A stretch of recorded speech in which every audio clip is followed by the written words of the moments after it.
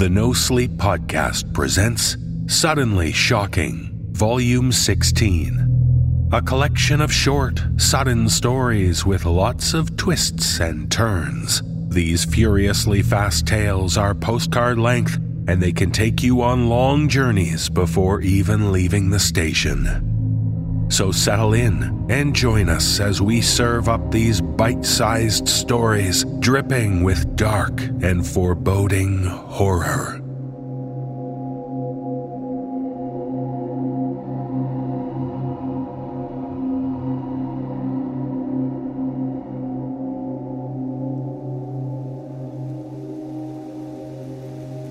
You Can Have the Rest by Morgan Wilson. The night is dark. The drums have fallen silent. The bell tolls are heard by no one. Rain patters on the rooftops. Mist rises from the ground, a shroud over the cobblestones. There you are, the wisp of my memories, the forgotten one, the never-ending, never-dying, never-ceasing one. You wander between the alleys, swaying with a breeze that isn't there, the edges of your fog curling under windows, toying with their edges. Is that one there open? Did some poor soul leave it open a crack? For some cool night air? For the sweet summer breeze of lilacs and rosemary? For you? Oh, surely not for you, my lonely child. But you will go in anyway, and make your way so gently up the stairs to the rooms you know aren't yours, hearing your way to the soft, slumbering snores of babes, your tendrils warping the floorboards behind you, a trail of silver dew showing your path, silent as death. I could scream, yell, shout for you to stop, but that would mean opening my window. That would mean inviting you in to see me, and now with my own sweet babe asleep beside me. I will not shout. I will not scream. They knew as well as me you do not leave a window cracked, a door ajar, not when the summer moon is high and rain falls on the open moors. Not when the water runs with a copper tang and the wind blows with a soft song. We know you'll come. When these things pass, we know you'll haunt our streets. So we close our doors, seal our windows, and pray you leave fast. But you never do. Not until you have what's yours. A young one, maybe two, from some unbelieving family who leaves their home open just enough for you to creep and sneak and leave your trail of weeping mist and place your soggy kiss upon innocent lips. When the morning comes, you'll be gone, with more children to add to your throng. You're a loving mother, a wanting one. And so you come to claim what you think is yours. A doe-eyed boy here, a curly-haired girl there. It eases your pain for a while, but you'll be back. You always are. So I won't shout, or scream, or cry, lest I draw your attention to mine. And always will my door be shut, and window sealed, for my child you will never steal. All the others you can have, but not mine. Not mine. I'll make sure a window is open for you, to take what you so desire, so long as it is never mine. Never mine. You can have the rest.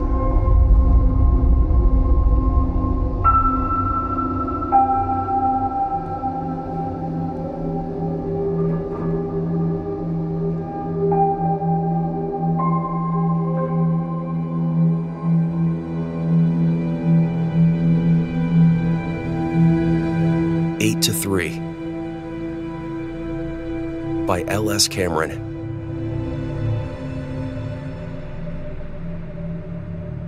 Since losing my job, I'd been relying on my cousin to throw me some opportunities through his company.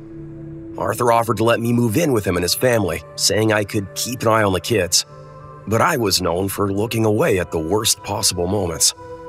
Well, the temporary gigs kept me afloat. And one morning, Arthur texted me with a very simple job. The pay was half of what I'd usually get, but all I had to do was sit in a room and move one finger at the beginning of every hour for 8 hours. I heard about the latest. Maybe you're replacing a faulty robot. That text was from my best friend, Tyler. He was away on business and had promised, as he often did, that he was ignoring me on purpose. Please go back to pretending I didn't exist, thanks. I sent him. I'd known him since I was 5, and maybe it was enough already. A taxi was sent to pick me up. The driver shook his hand in the air when I tried to walk to him.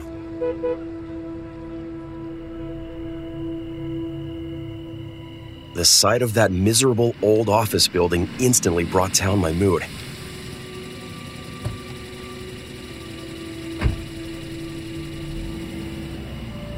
And did I get an office? No. It was a small room without windows, a large computer monitor without a keyboard, and a desk without decoration. One camera in a top corner as warned. Lumpy swivel chair, not unexpected, no warning given. The button was, disappointingly, not red. Taped to the wall above it said, "This button must be pushed every hour." I was half an hour early. See, I would lose the day's pay if I missed a single push. On the other hand, according to the rules, the button was not to be pressed at any other time. So, no test pushes. I cracked my knuckles, stretched, did a few mental pirouettes, since my body was incapable, spun myself off the chair, and ate a grape that somehow found its way into my pocket. The computer would do a countdown before each push, though I'd set an alarm on my phone just in case. The monitor had a weird background, poor quality stock photos of various rooms. When the moment arrived, the button was shockingly difficult to press down. I had to jump to my feet and use both hands, freaking out the whole while because, what the fuck? And the second time, even harder. I was growling from the effort by the third hour's push, and my arms ached. I first noticed it while reading random articles on my phone. Movement on the computer screen. A quick glance revealed nothing. I wanted to text my cousin that I'd be out of here after today, but it would reflect badly on him. I couldn't let him down. I began to count each push. 4. 5. 6. 7.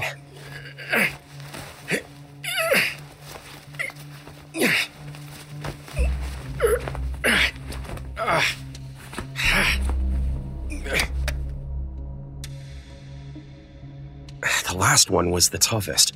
I utilized a heavy encyclopedia I'd found in a storage space, and on top of that, my elbows. 8. 9.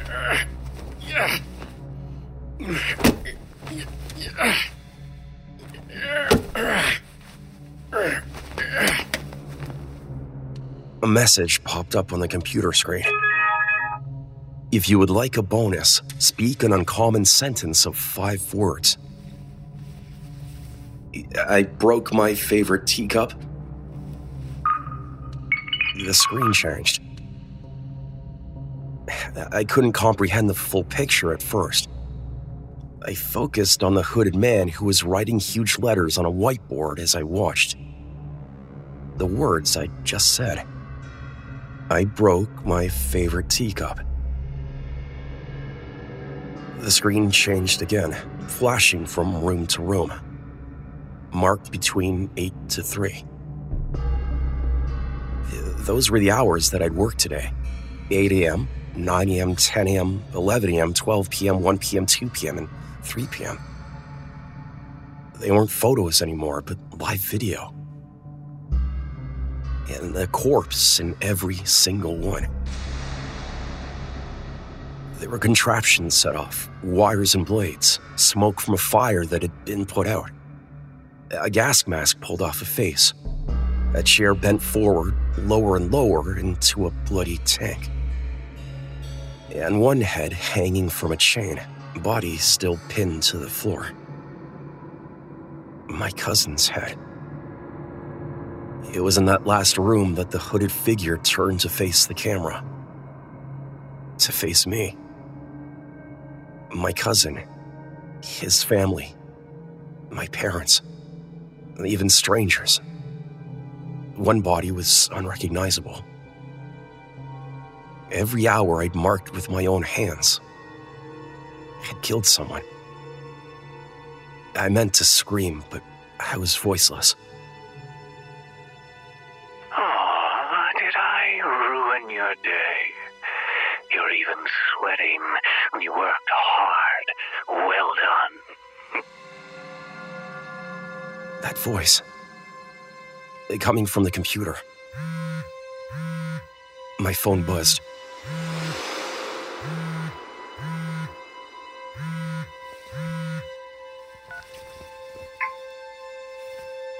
Carver out. Must meet ASAP.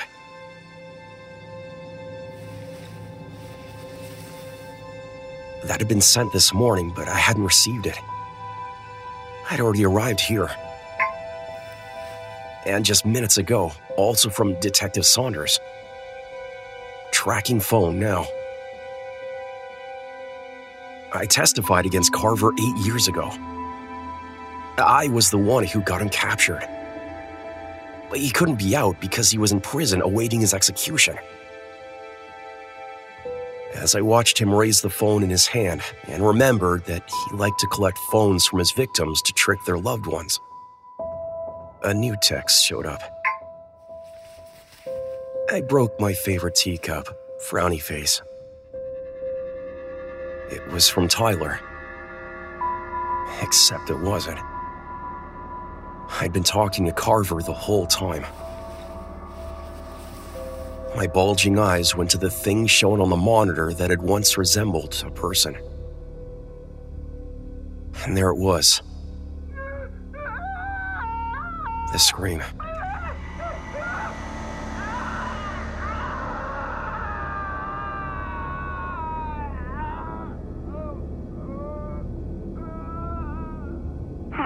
Now we're both murderers. But this time, I'll leave the cleanup to you. Carver left the room laughing, just like he did 8 years ago. I stayed, knowing I would never laugh again.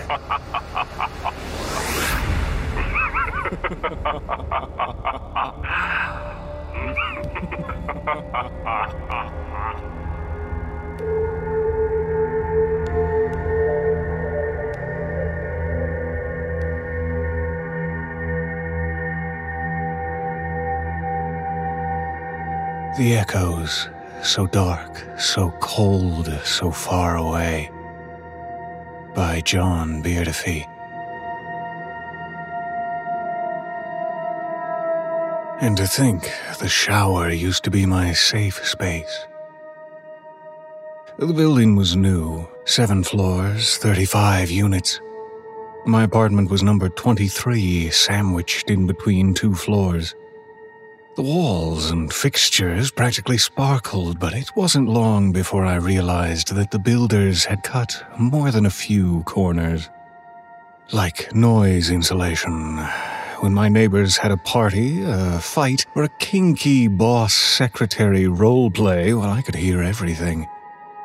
It felt like being underwater in a crowded pool, all those distant, muffled voices that surrounded me on all sides. The shower was the quietest room in the house, at least when the neighbors weren't using their bathrooms as well. I scheduled my bathroom time to avoid theirs, putting on some tunes while I showered and shaved, taking a brief vacation from the universe of noise outside. The first time I heard it, I thought it was just water burbling in the drain. The second time, I figured my downstairs neighbor must have a new shift. Why else would I hear voices coming up the drain pipe at midnight? A female voice, too, which was strange, considering my downstairs neighbor was a 40-something male truck driver. Maybe he had a girlfriend? I finished rinsing off and heard no further noises from downstairs. I was steaming up the mirror with hot water and humming along to the radio when I heard her again. A distant, mumbling voice from beneath the shower. I couldn't make out the words, but it wasn't loud enough to disturb me. She kept repeating something over and over in the same tone and cadence. It made me wonder if maybe she was singing too. The thought brought a smile to my face as I brushed my teeth in the foggy mirror.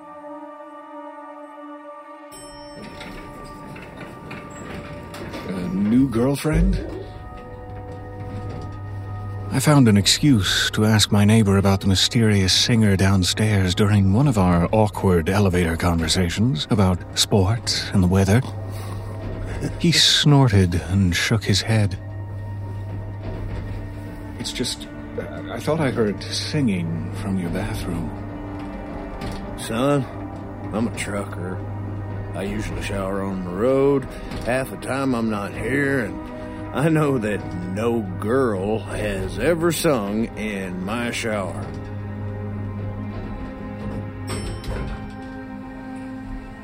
My downstairs neighbor gave me another odd look over his shoulder as he brushed past me and out of the elevator. My comment had been pretty personal, after all. Maybe I should have left things alone. But the voice in the shower had other plans.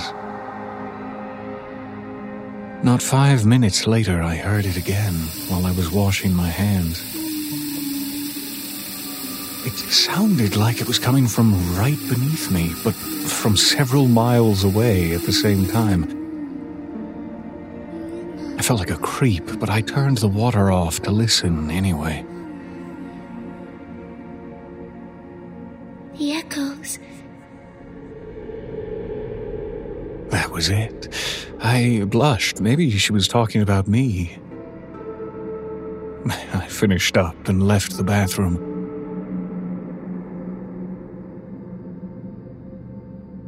The next time I heard her, I actually leaned a little closer to where the sound was strongest. The shower floor. Now it came through more clearly. The echoes. So dark, so cold, so far away. The echoes. As I'd thought, she kept repeating the same words over and over, like a song or a prayer. I was starting to get a little concerned, not only for my over-the-road neighbor who might have a squatter, but also for myself. There was something eerie and a little bit insane about those words. The echoes, so dark, so cold, so far away. It made it hard to concentrate on my shower. The shadows behind the curtain took on a life of their own. Every time I closed my eyes to shampoo my hair, I imagined opening them to see a starved, cadaverous, insomniac face, the kind you get by doing nothing but singing in the shower in the dark all day, inches away from me, licking its bare gums hungrily. Of course, nothing of the sort happened. But the mysterious voice still kept disturbing my showers. No matter how high I turned up the radio, I realized that those whispers would always feel like they were right behind me. Finally, a night of bad sleep and a sticky, stressful day at the construction site pushed me over the edge. "Hey!" I yelled into the emptiness. "Would you knock it off already?" The repetitive words stopped. and I felt bad almost instantly. You can hear me. The echoes. Yeah, I can. The awkwardness of this, bathroom conversation set off my nervous tick. I started scratching my neck.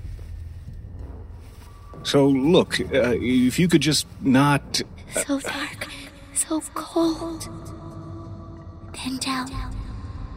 I have something I need to tell you. It was a bad idea, and I knew it was a bad idea, but I bent down anyway. Closer. Closer. I kept going until my cheek was almost touching the cold, wet tile. God, this was the stupidest... Pale fingers with too many joints shot up from the drain and grabbed my ear, pulling me down. I moaned and squirmed, but those thin fingers held me against the wet tile as the voice in the shower whispered on. I felt moist, dead breath against my cheek. I just want to warn you. Don't look up. The thing that did this to me is crawling above you. Right now.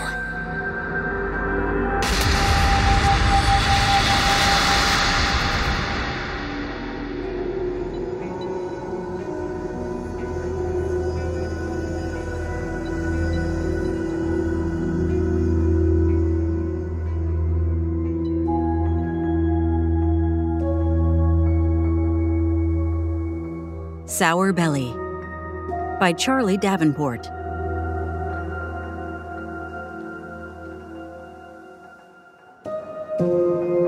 I'd been puking for weeks, no end in sight.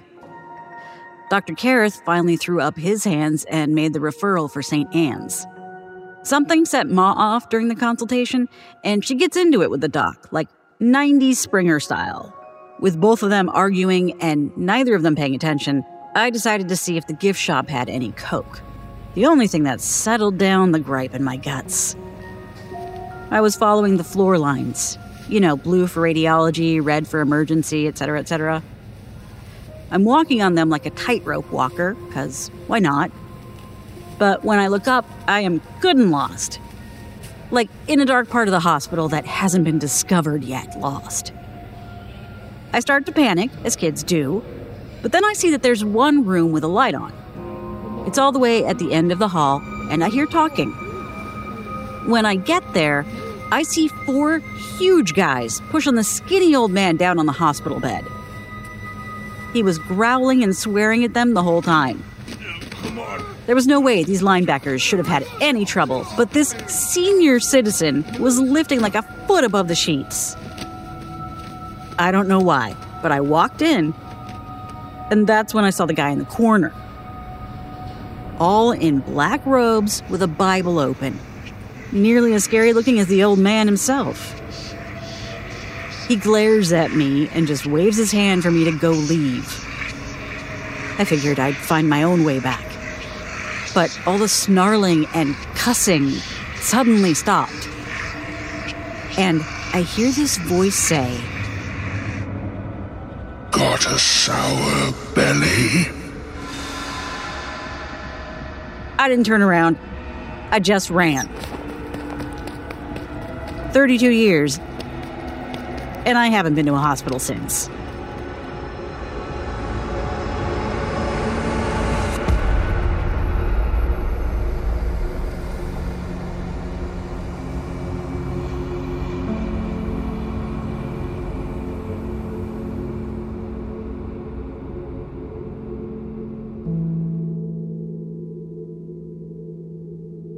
This is Where by Marcus Demander.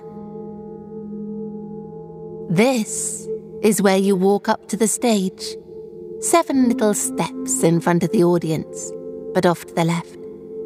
You could go in through the back, But you don't. You want the early arrivals to see you. You want to wave at them. This is where the curtain meets the wall. Stage right. It's where you duck behind the curtain, wave at the stage hands. Over there, that's where I'll be, in the audience, waiting. This is where you'll get dressed, where your makeup will be put on for you. This is where the people who actually work on the show will tell you how great you are, how unique, what a rare talent you are. They'll tell you you're going places, that they'll be able to say they knew you back when. This is where the curtain meets the wall, stage left. It's where you'll peek out into the crowd from backstage when not out on stage yourself. You'll want to see how the show is going, see the audience's reactions to things. So will I. You know what they say, if you can see the audience can see you. I'll be right over there, in the front row, watching the place where you stand, watching you. And this is where you'll burn to death. You should never have gotten the part. It should have been mine. The director liked you better. The director was wrong. You'll see, soon enough. Everyone will. This is where you'll become a star. But you know what they say. The brightest stars burn the fastest. And when you burn out, this is where I'll turn to the crowd, take a bow. This is where screams and applause become one.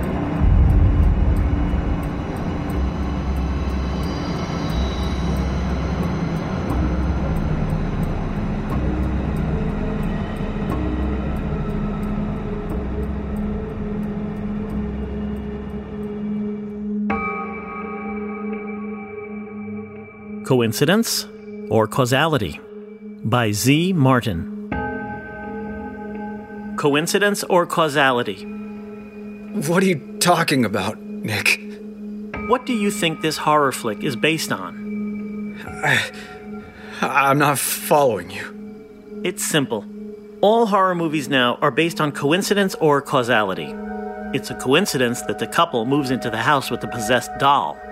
It's causality that the teens get murdered messing with the Ouija board. No matter what movie it is, it's always based on those two. If someone made a movie without using either of them, people might get scared, you know? I guess you could say it's,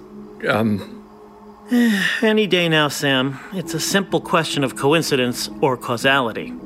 I've shown you the first few minutes. You should be able to guess by now. Look, man, I don't know what you're trying to get at, all right? Sam, do you think I'm stupid? I've explained it pretty clearly, I would think. Was the clip I showed you of my useless, cheating girlfriend getting her skin flayed open coincidence or causality? Causality, I guess, man. Jesus, just let me go. You were going to break up with her anyway. Causality, exactly. Hallelujah. He does have more than one brain cell left. Look, I'm sorry, man. Just let me go, and we can forget this whole thing ever happened. I won't tell... Nick? What are you doing? Let me ask another question, Sam. Do you think it's a coincidence you're tied up in my bed? The same bed you and her defiled in my absence? Don't bother answering. It's all rhetorical, honestly, at this point. No matter how much coincidence there is, causality is always at the real heart of the matter, Sam. The cause and effect of what you did will be simple. I left enough of your DNA with her, along with a typed-out letter from your computer admitting guilt. You sick fuck! Now, no need for your last words to be so negative. Now, for your causality. I've given you a nice little tranquilizer. It will appear self-administered. I worked hard on it. But it won't matter.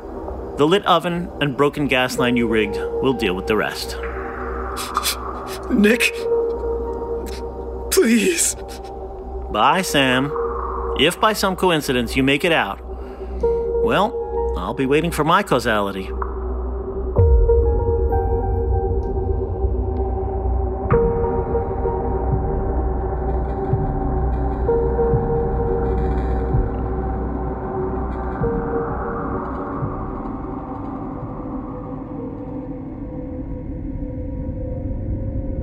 Below, by Samuel J. Allen.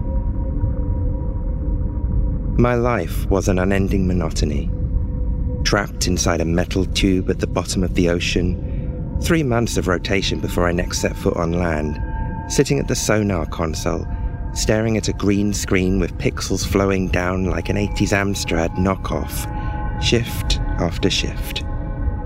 There's nothing there, though you have to keep looking because if you look away, something might appear.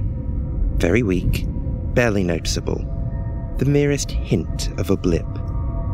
But if you miss it, well, there are no second chances at such depths. Yet when we came upon the creature, we were convinced it was an anomaly. Nothing could be so massive.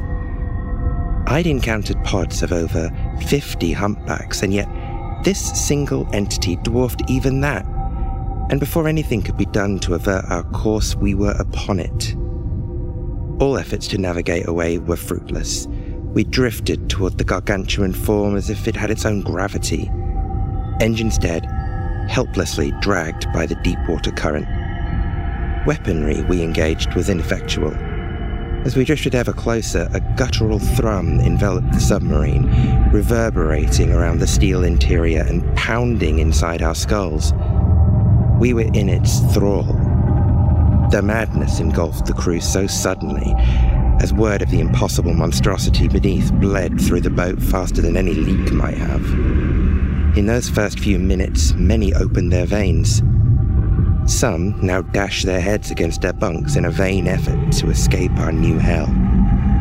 Others chitter madly still, chewing off the ends of their fingers in despair as we agonizingly approach the center of the Leviathan form. The seabed itself trembles, tearing apart as if a meteor rises from within Earth's core. Now I only wait for crushing oblivion. The sonar screams in my ears, joining the screech of metal as our structural integrity is lost, before we are crushed beneath the infinite black water. It is moving. Up.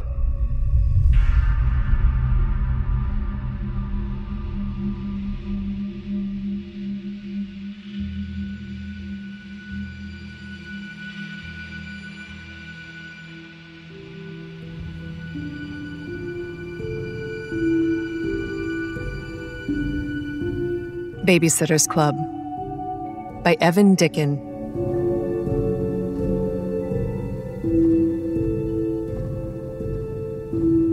No, you don't understand. The calls are coming from inside the house. The detective's words came quick and urgent. You need to get the kids outside before... Thanks. I hung up, feeling a muttering buzz tickle up my spine as I slipped the phone into my pocket. I could hear them now, a chorus of muted voices rising to swallow my thoughts in a murky babble of chatter. Every once in a while, someone said something funny, and the buzz dissolved into a spray of bright laughter. I couldn't make out what they said. Not yet. But I knew what they wanted, what they needed. The Andersons' kitchen had plenty of knives, all stuck to one of those magnetic strips along the kitchen wall. I took my time selecting one of the shorter carving knives, one with a thick bolster to keep my fingers from slipping up over the blade. A lot of people think bigger is better, but in close quarters, a hallway, a stairwell, a kid's bedroom, small knives work wonders. 14 stairs to the landing. Another 4 to the upstairs hall. I'd paced them out as I played tag with Braden and Melissa earlier in the evening, looking for all the creaky bits. learning where to put my weight as I ghosted up the stairs, silent as a held breath. I paused in the hall. The voices quieter but more insistent. Like a house cat spotting movement across the room, they went from languid to laser-focused in a heartbeat. They were with me now. My sisters.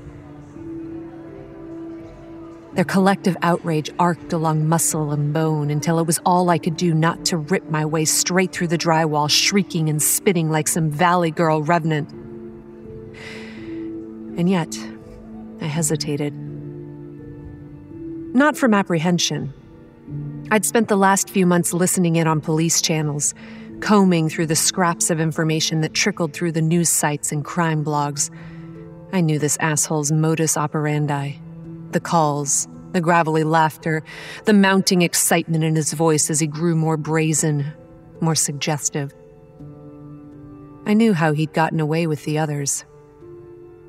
I knew what needed to be done. I just didn't want to wake the kids. Braden's room was the obvious choice to hide in. Good view of the stairs, easy hallway access. And yet, Melissa's door was open just the slightest crack.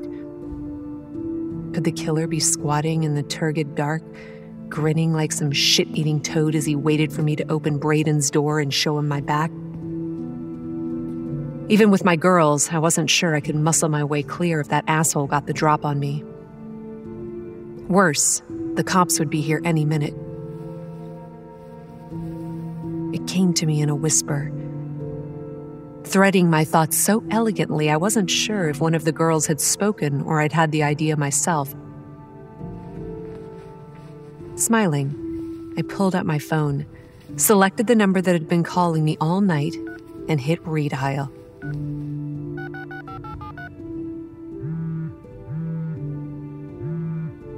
There was a buzz from Melissa's room. A muffled curse as the asshole fumbled to silence his phone.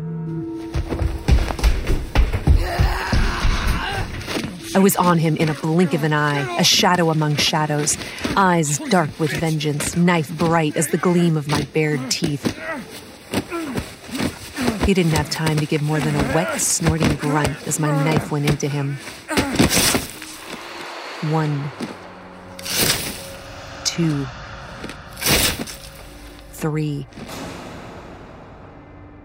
Ribs, armpit, throat, my blade quick as a biting fly. His own knife, a big, ugly hunting blade, spilled from nerveless fingers. He pawed at me, but I stepped aside, letting him stumble into the hall so I could slip behind and softly close Melissa's door. Now I caught him up, an arm around his quivering shoulders as I guided him carefully to the hall, all my sister's weight pressing down as his feet tapped out a muffled staccato on the hallway rug. I pressed my knife to his neck.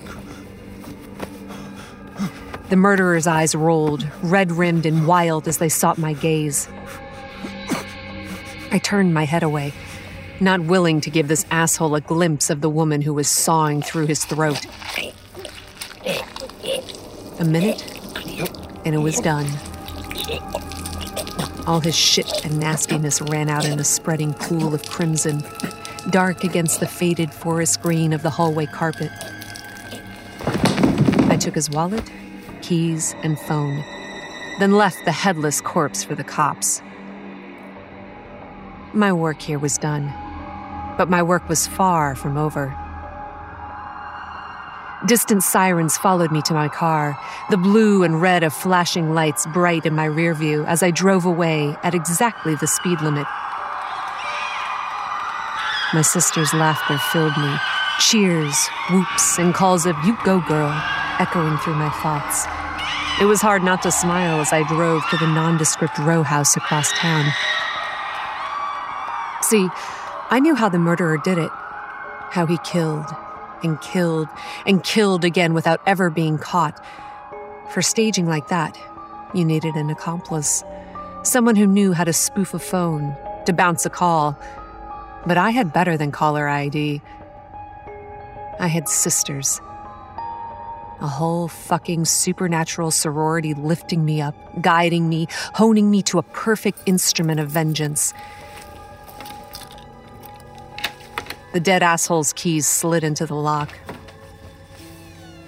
I eased the door open and slipped inside. There was blood smeared across the screen of his phone, but not enough to gum up the facial recognition lock when I held up his severed head. Tossing it aside, I dialed the number.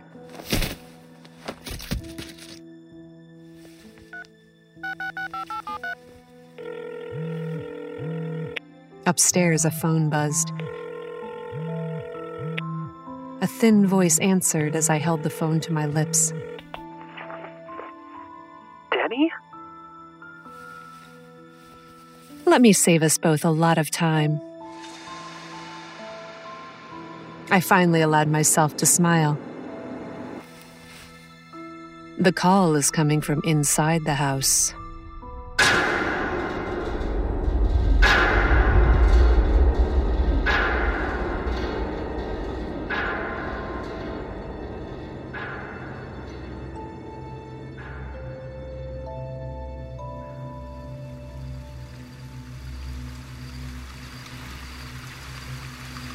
The Marionettes by Carolyn A. Drake. The humid air weighs heavy with my name. My sweet sister Dottie calls in the distance. I hear Pa's coach winding through endless dark copses. Oak groans and bends above me. The brook gurgles below. Dottie's voice draws nearer. I cannot speak. Broken teeth splinter my lips and still my tongue. A howl, a sorrowful call of a hound unleashed in the woods. The cry echoes through the trees, but rain dampens the earth. The dogs will not find my scent. Then, a man's voice rises in the melody of baying hounds. My body stiffens. Thomas. Scalawag, I want to snarl. I ache to warn Dottie, who took a shine to my beau same as I when he came to town. A carpetbagger, true, but so handsome and charming that even Pa consented to our courtship. Dottie was hurt, but I was older, and Pa said there was time yet for her to meet a suitor. But now, I want to scream. I cannot draw breath. All I might do is sway. We all sway beneath the groaning bridge. Dolls surround me. Once lavished with affection, their lips are now frozen in eternal yawns, parted and blue. Their arms dangle, limp. Sparkling love tokens adorn their skeletal fingers. Their cheeks are sunken, bones pearly, skin weathered, eyes fodder for the crows. And I am now one of them. I am a part of the collection. Wooden wheels clack. The voices are above me now. If only I could reach up and touch the hounds as the creatures bound over the bridge. But I cannot. I know now that I will never be found. Melanie! Dottie and Thomas call my name. The crows caw and scatter. Flesh clings to their beaks. The movement of Pa's carriage over the oak planks rocks the bridge. Below, we marionettes dance on our strings.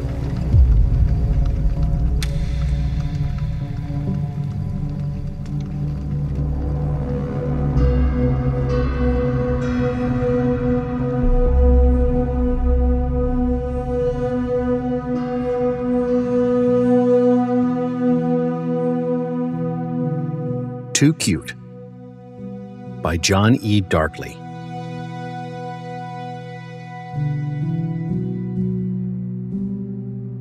My wife Riza has always been fond of all things cute. I can even remember the first time I went over to her house and saw her room riddled with Winnie the Pooh plushies. I was dumbfounded.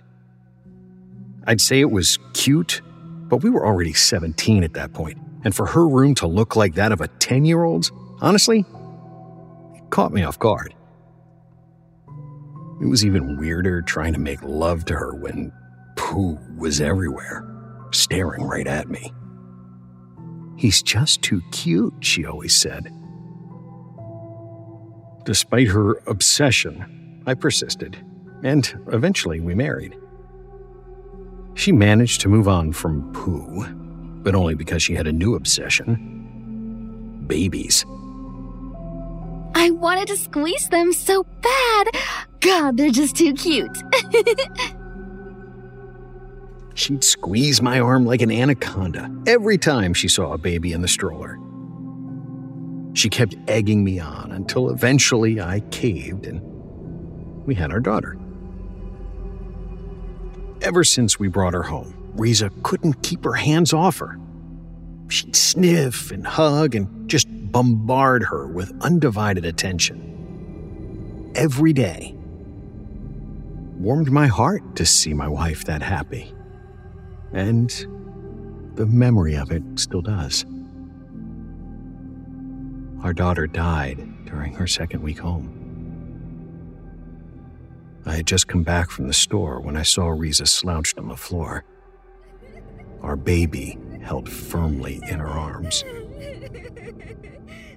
Riza was sobbing, and yet smiling uncontrollably at the same time.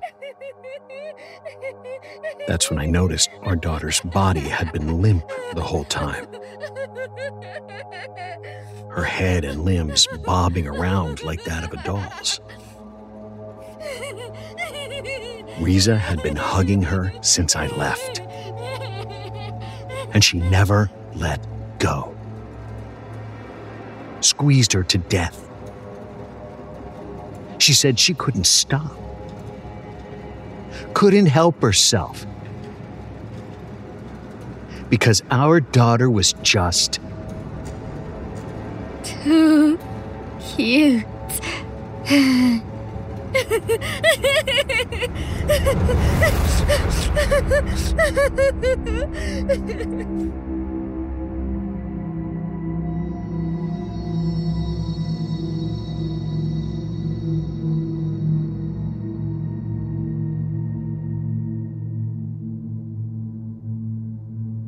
Knocking by Angela Nolan.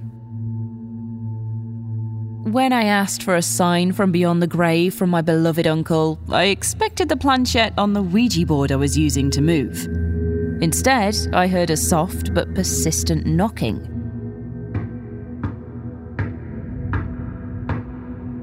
Abandoning the board, I frantically scoured my small flat to locate the noise. As I entered the bathroom, I couldn't contain my scream of shock and my hands flew up to my mouth. My uncle was in the mirror where my reflection would normally be, smiling fondly at me, looking just as he had in life. He waved at me, then gently placed his palm against his side of the glass. I stood staring for a few seconds, then rushed to place my own hand over his, desperate to interact with him one last time and worried he could disappear at any moment. For one wonderful, crushingly fleeting second, I felt the soft warmth of his hand against mine. As I looked up at him, beaming, his eyes turned cold and gradually became as black as coal. I tried to pull away, but he was faster, lacing his fingers through mine and grabbing my hand with shocking force. My body jerked as he began to pull me towards him. I managed to pull away with a surge of adrenaline, but in an attempt to keep dragging me in, my uncle's hand sprouted claws that left me dripping blood on the bathroom floor. I tore down my shower curtain and covered the mirror, then ran around covering the other mirrors in my flat. Where our hands met, black cracks had begun to splinter across the glass. And whatever is using my uncle as a puppet is now pounding on the glass. I don't know how much longer it'll hold.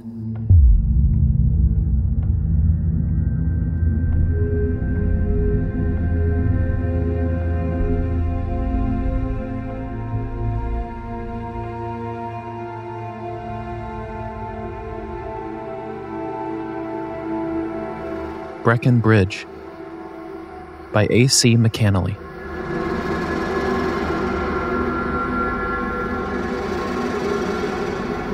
It was well documented that Brecon Bridge was a dumping ground for corpses. Naturally, the legend of the breaker was born from these facts. A poltergeist of a bookie long gone lurked about that bridge, waiting for someone to venture alone and find themselves in its den. But if you go as a group and place a bet, only the loser or cheaters are dragged away for unspeakable things. That's what we'd always heard. So I couldn't pass up my chance at getting back at Danny for ruining any chance I had with Mandy. We played blackjack. I let Danny deal. I knew he always kept cards up his sleeve. None of us really believed, but we liked the thrill of something happening. At least, until the breaker stepped out of the shadows and broke Danny's neck.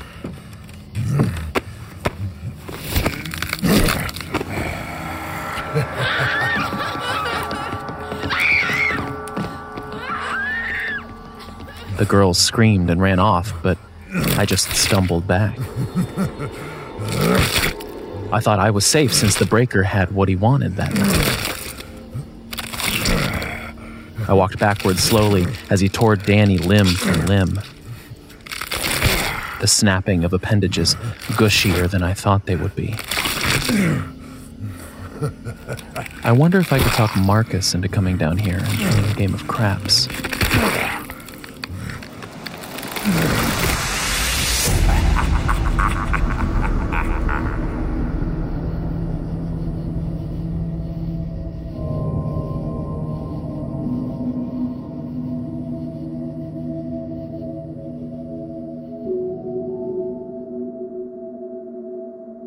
Avenging Angels by Donna J.W. Munro.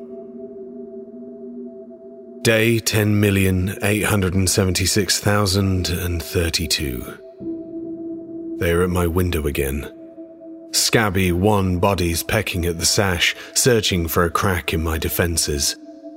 They're mindless now.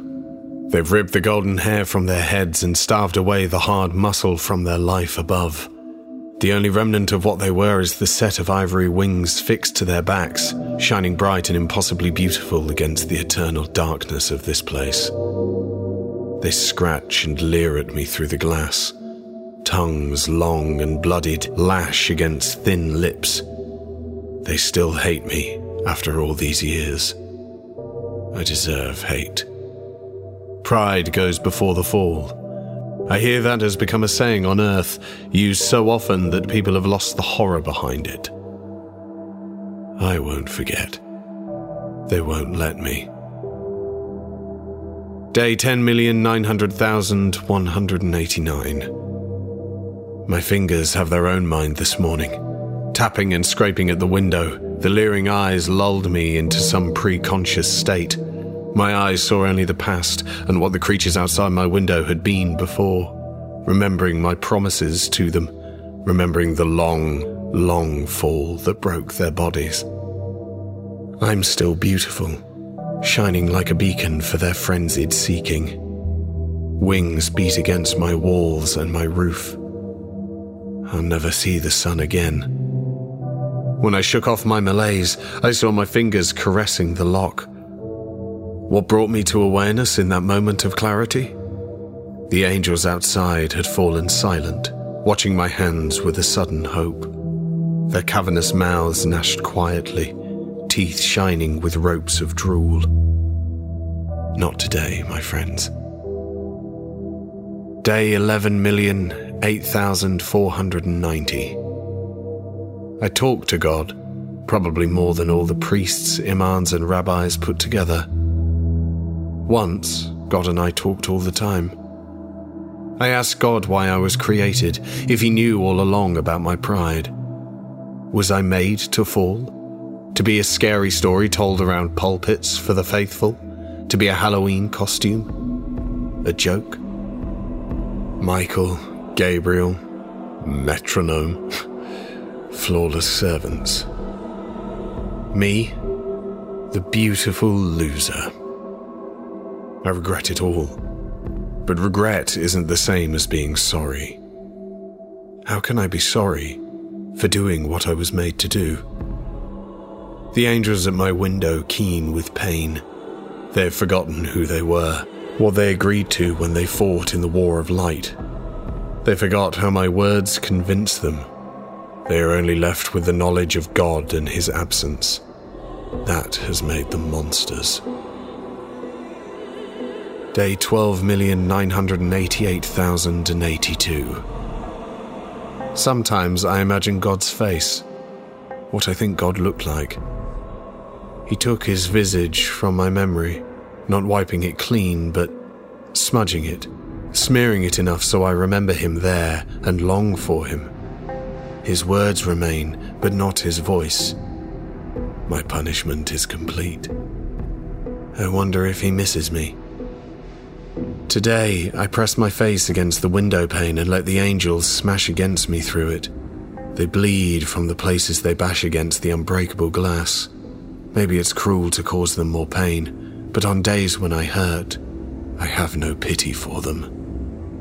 They chose to follow me. They chose.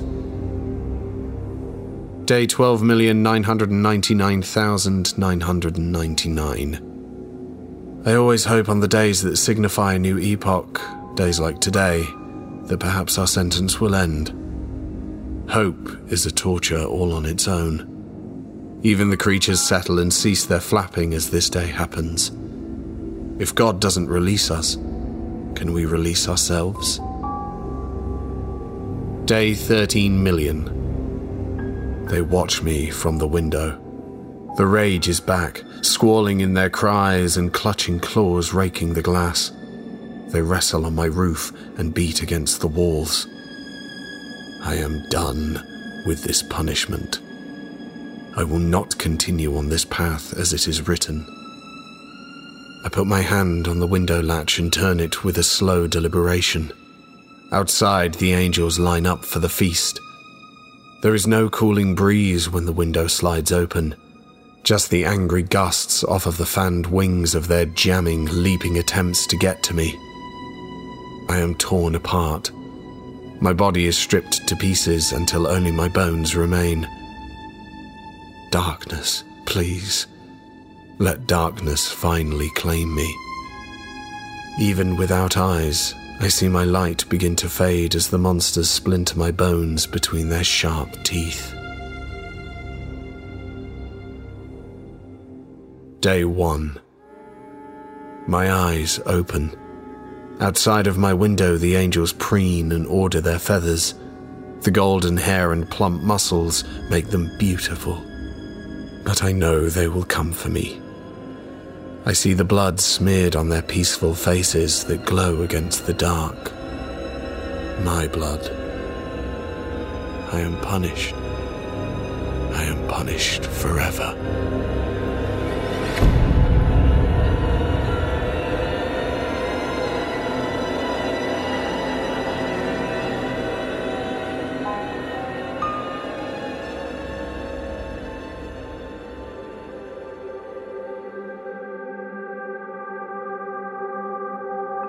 The Sign by Charlie Davenport.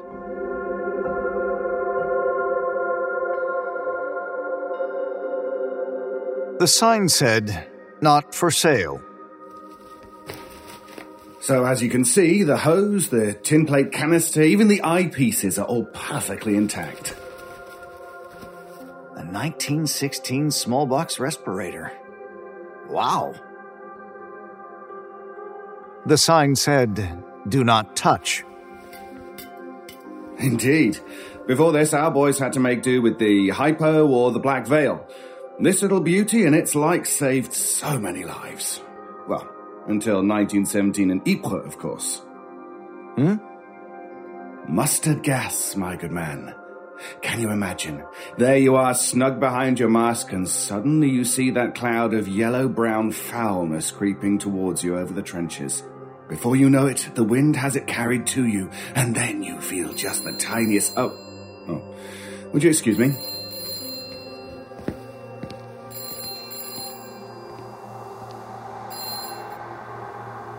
How much for this? What? How much do you want for the mask? Can't you read the sign? The sign said, not for sale. The sign said, do not touch. The sign said, do not wear. What could it hurt?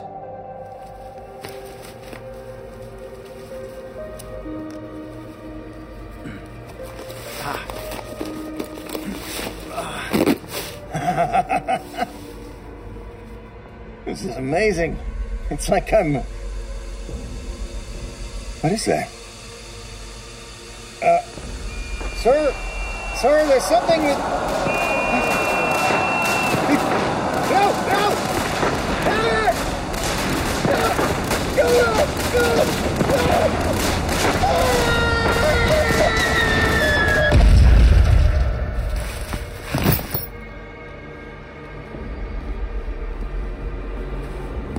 No, sir.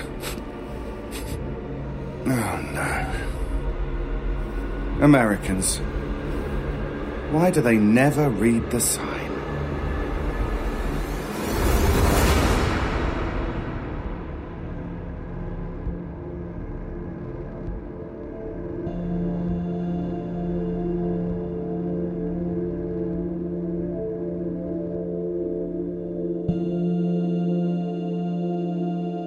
Smudge by Christina Orlia.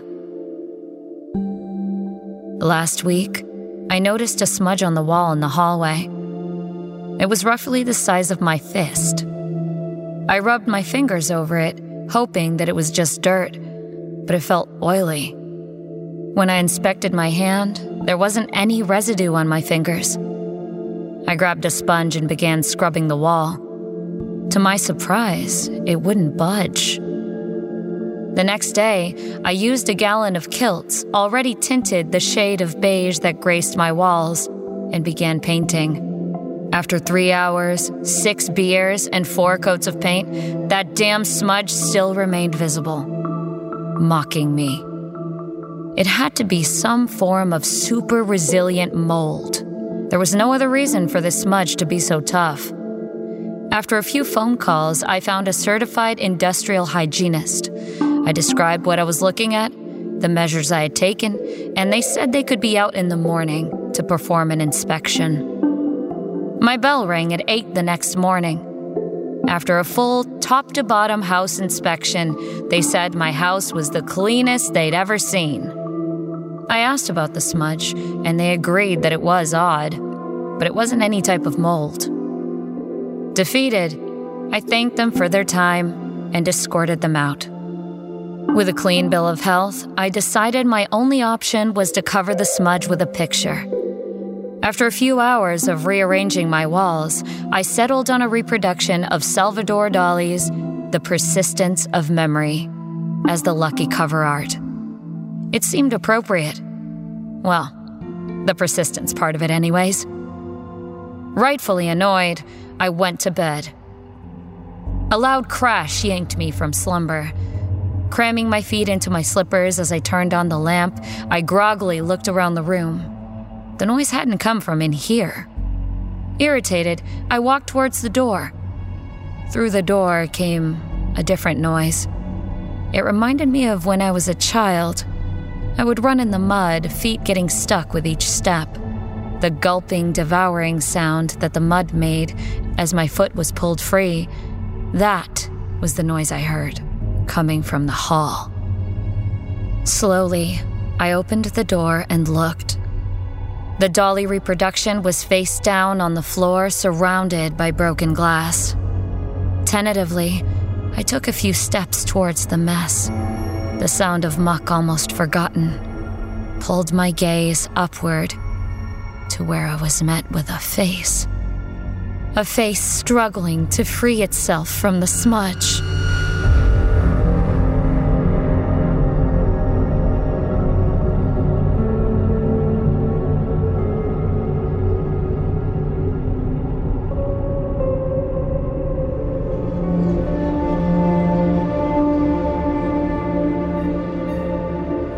Oh my God, shoes. by K.M. Bennett.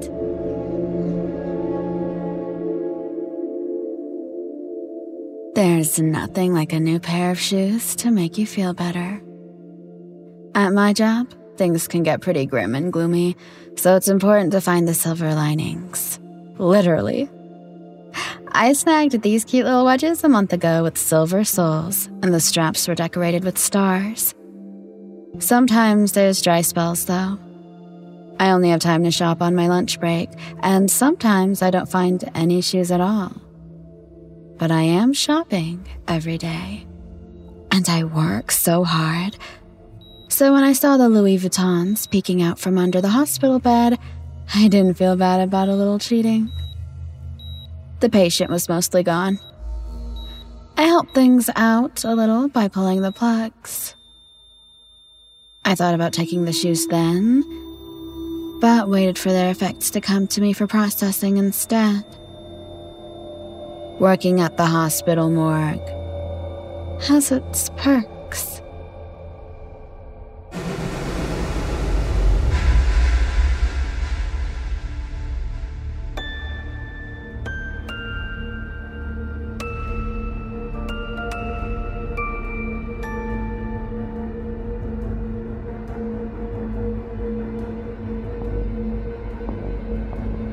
Hide and Seek by L.F. Shelley. She pushes it into the attic, bolting the door shut. It claws at the cherry wood, wailing in defeat. She heads downstairs, retrieving a cloth to clean the blood from her eyes. Her back is shredded like wheat, a crimson discoloration on her blouse. She runs for the phone, her fingers fumbling over the digits. She requires aid, wishing to reach someone on the receiver, yet there is no response. The line is detached, leaving her powerless. She drags her left leg, leaving a trail to the kitchen. She needs a weapon, something to defend herself from this hellish thing. The lights flicker and the ceiling rumbles. She hears it rushing about upstairs, searching for an escape. There's a loud bang and everything goes dark. She holds the knife steady, prepared to strike. The attic door wedges open, creaking in the quiet house.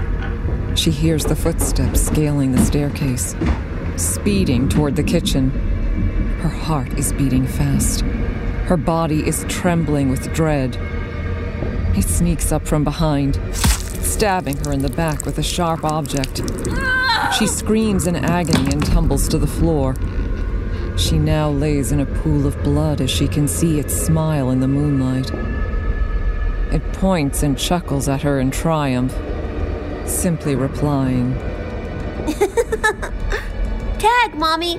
You're it!"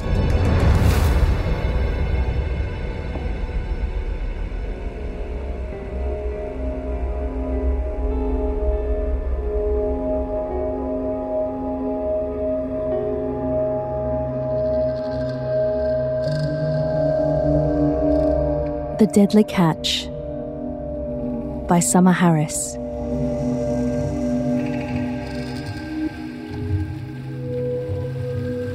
I double-checked my line, then cast off into the dark water. The choppy waves caused the boat to bob slightly. I waited for a quiet hour before feeling a sharp tug on my line. I planted my feet and prepared for the fight. The struggle lasted until I worried my strength would fail me.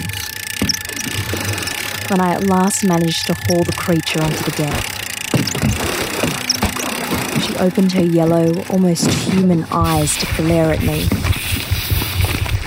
Her razor-sharp teeth were bared and her tail thrashed violently. I smiled down at her. It was time for her to pay for my husband's gruesome death. Blood for blood.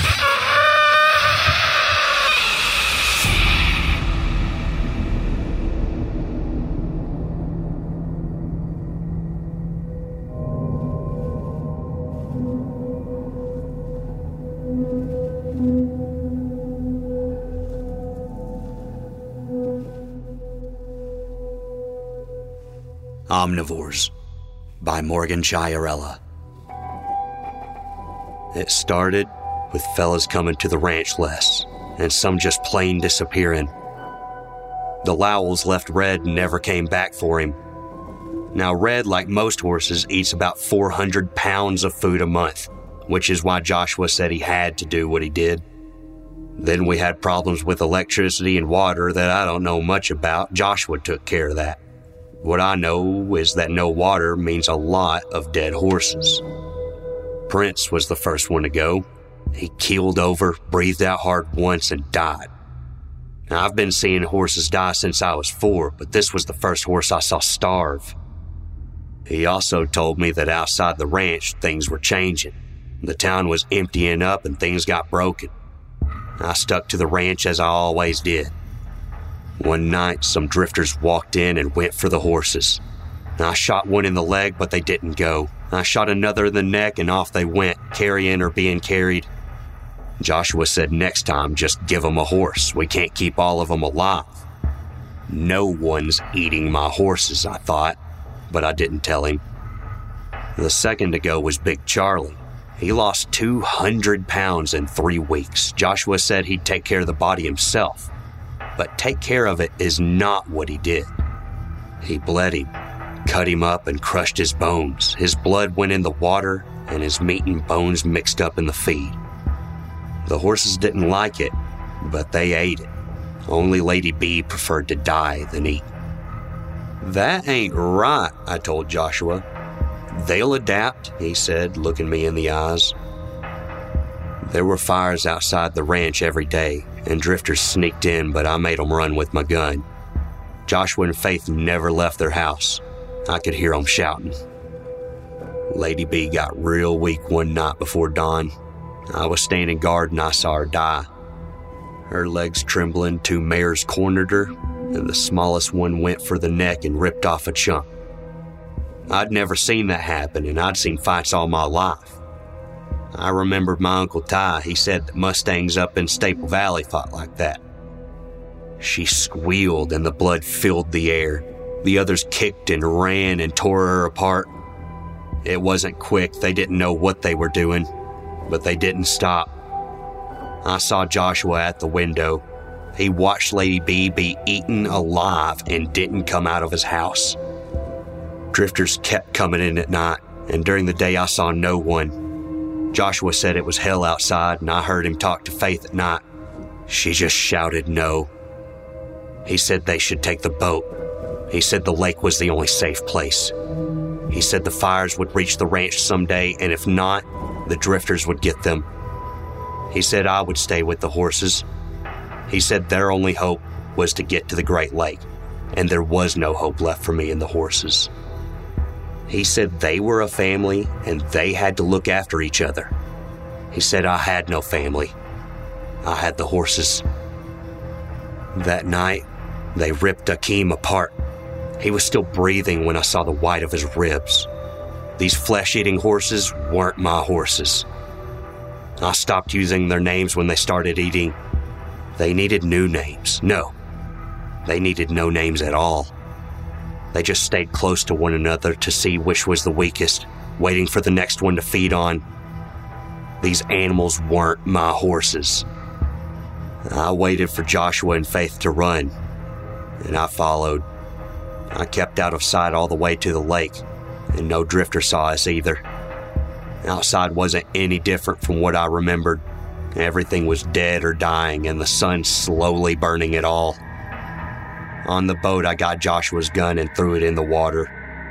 I still had mine and hit Faith in the jaw with it. And then I broke Joshua's knees. That was a mistake because I was no good for sailing. We drifted for days. Days were long without the horses. I checked on Joshua and Faith instead. I never let them out of my sight, even when pissing or shitting.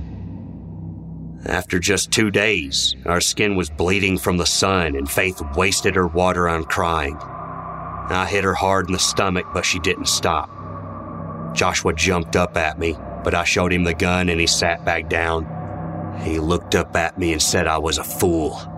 He said I killed us because there wasn't enough food and water for 3. But I wasn't the fool because I knew what was coming next. And I told him, we'll adapt.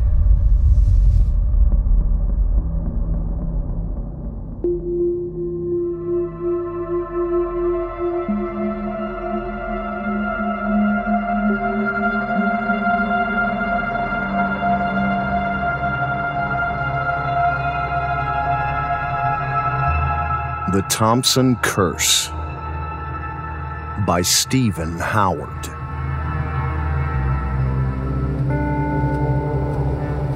I dropped my case of beers on my great-grandmother's headstone, leaning my shovel beside it, and get to loading my 12-gauge shotgun.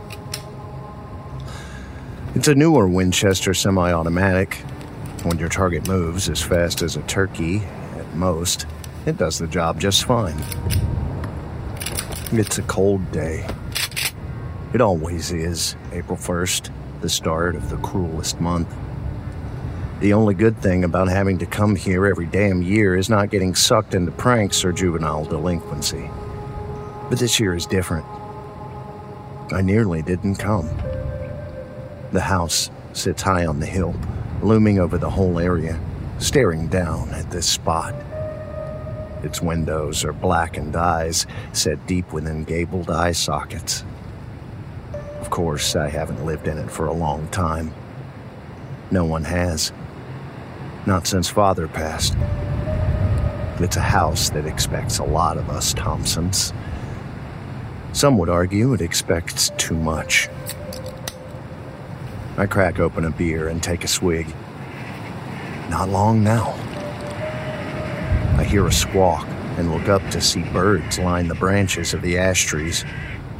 Others perch upon the metal railings that surround our family plot. Every year, without fail, they sit patiently waiting, like they know what's going to happen.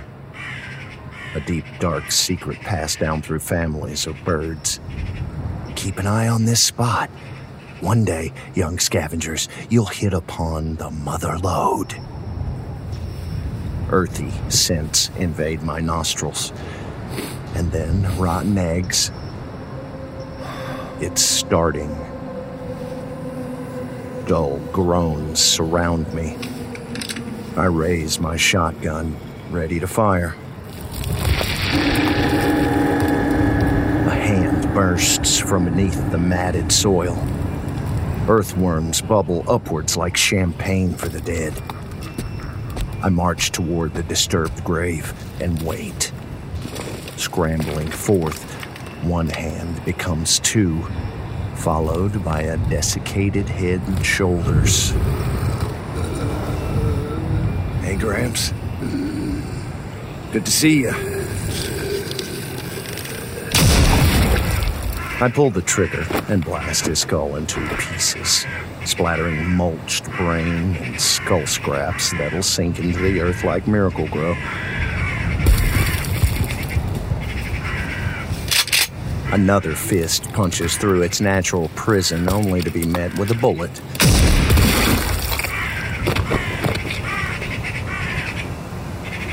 Someone I never knew. A great-uncle, I think. Soon, a third.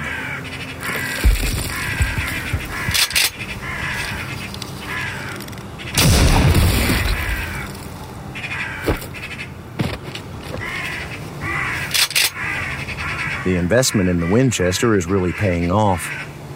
The recoil of the semi-automatic is much lower impact than the rusty old piece of junk I'd been using up to last year. I was bruised for days after normally.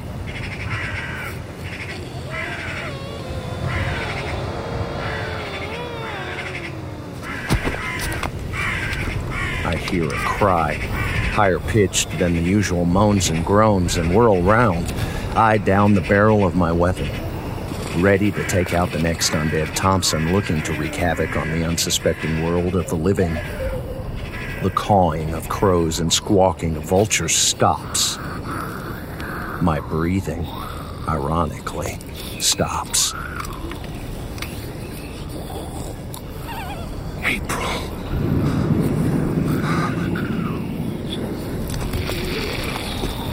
I cannot tear my eyes from the small, delicate hands scratching away at the soil. The 12-gauge trembles in my hands. Down the barrel, I see a mess of blonde pigtails emerge. Cute, puffy little cheeks. Button nose. But the eyes are milky and senseless and contain no recognition. I start forward until I'm a few yards away, watching as my daughter struggles out from her early grave.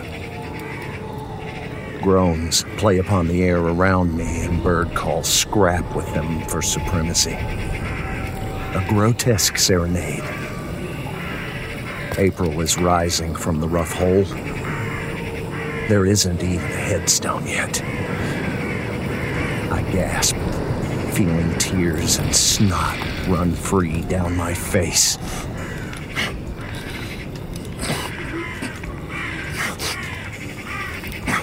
I'm sorry, beautiful girl. It should have been me. It should have been me.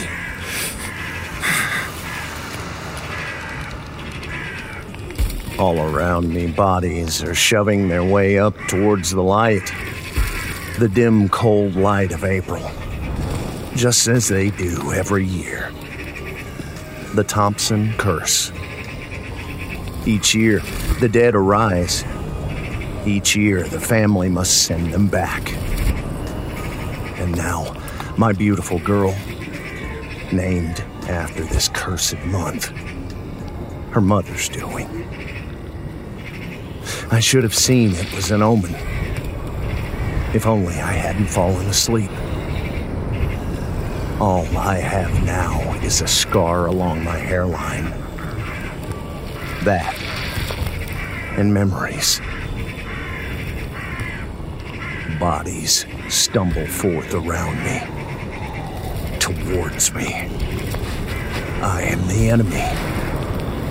I'm dinner. Something looms in my peripheral vision.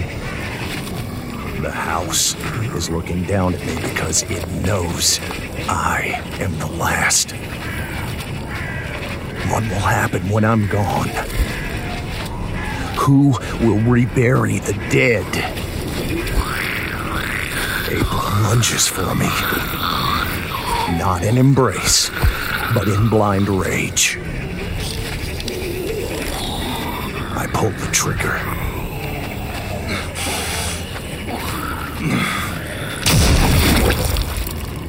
Then reload.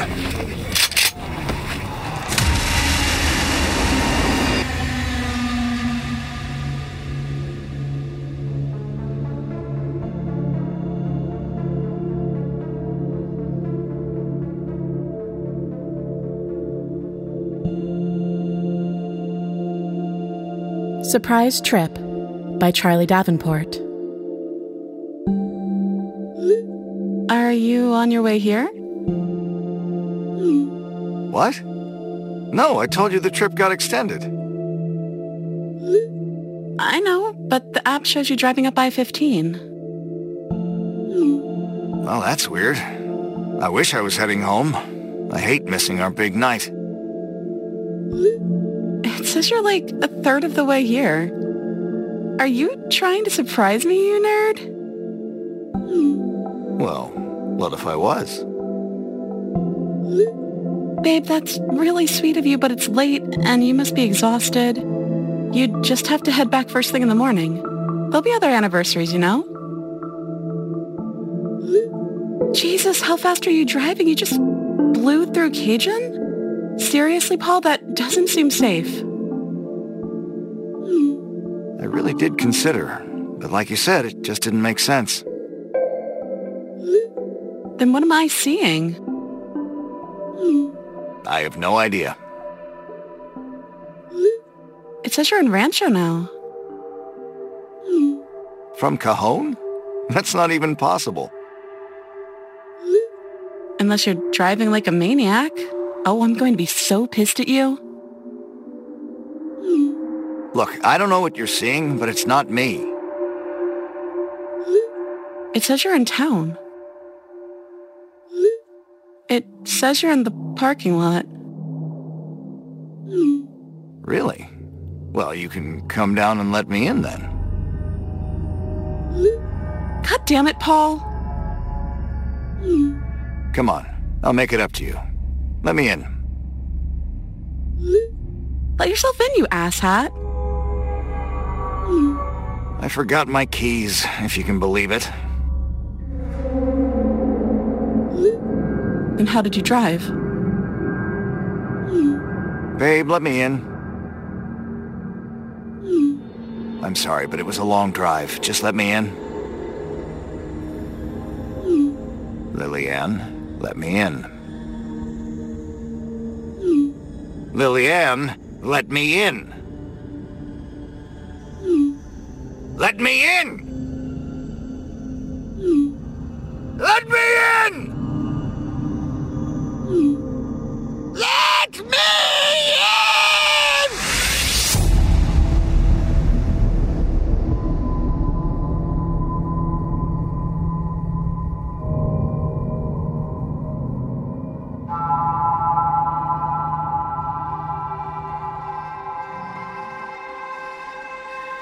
It's nothing, really. By Megia.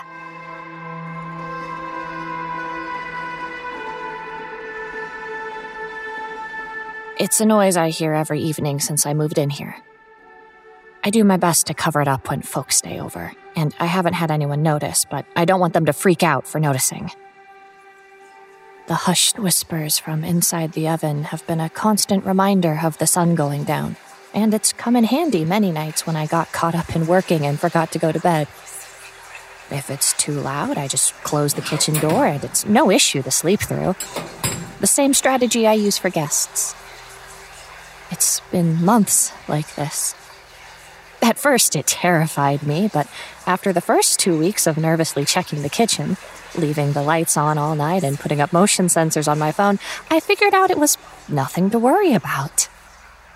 It's certainly not a trick of the wind or the house settling. That I know for sure. I can make out words if I listen very closely, but I've long since gotten bored with that, and it's really just a mundane part of this house. It's also not just in my head. I had a repairman show up late one winter day when the sun sets at 5, and he heard it too. I told him it was a TV upstairs I left on, but I could tell he was spooked. He tried to fix the fridge as the oven whispered along behind him. And I tried my best to make excuses and distract him. It's really no issue. I used to hang bells on the oven door, I was so scared. The door's loud enough on its own that was never a necessity. But it's been months and nothing's happened. It's fine. I really need to get to sleep, though. The whispers are loud tonight, though, so I may go... Is that the oven door?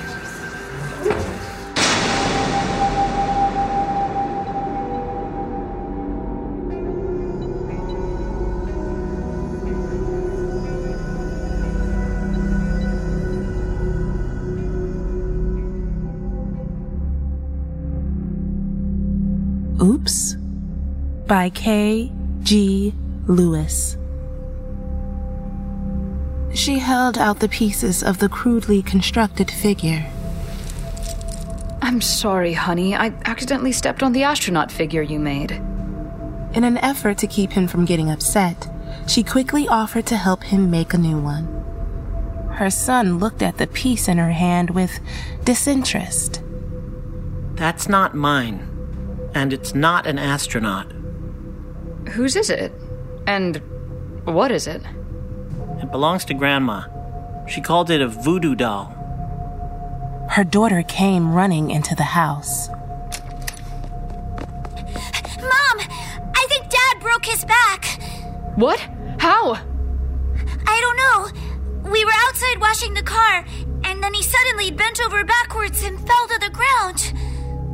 She looked down at the pieces of the figure in her hands, severed neatly, at the waist.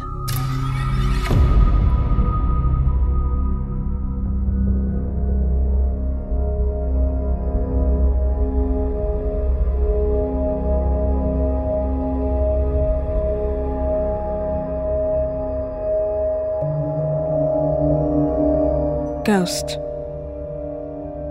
by Charlie Davenport.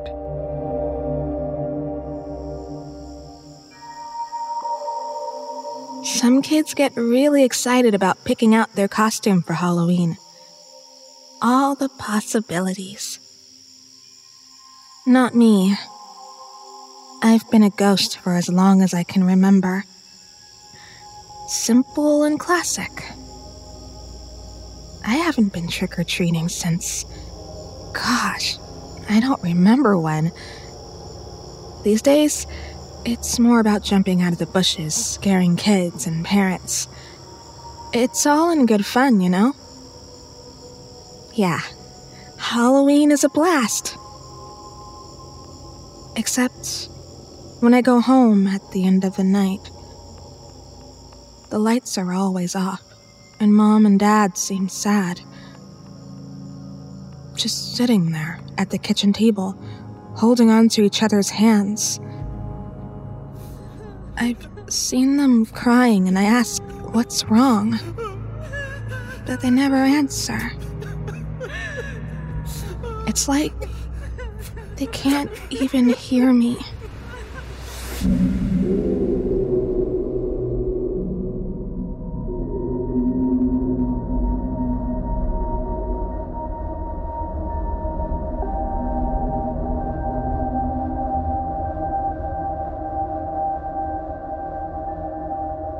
Overtime by Charles X. Cross. It is the 11th hour of my 91st consecutive shift. My eyes are strained, my back is hunched, and the task is unyielding. As the next block in the chain shunts along and streams of data dribble down my monitor, I shift my posture with a flurry of spinal clicks and reach unseeing for the lubricant brush. The weathered handle protrudes from the tin, slick with emollient.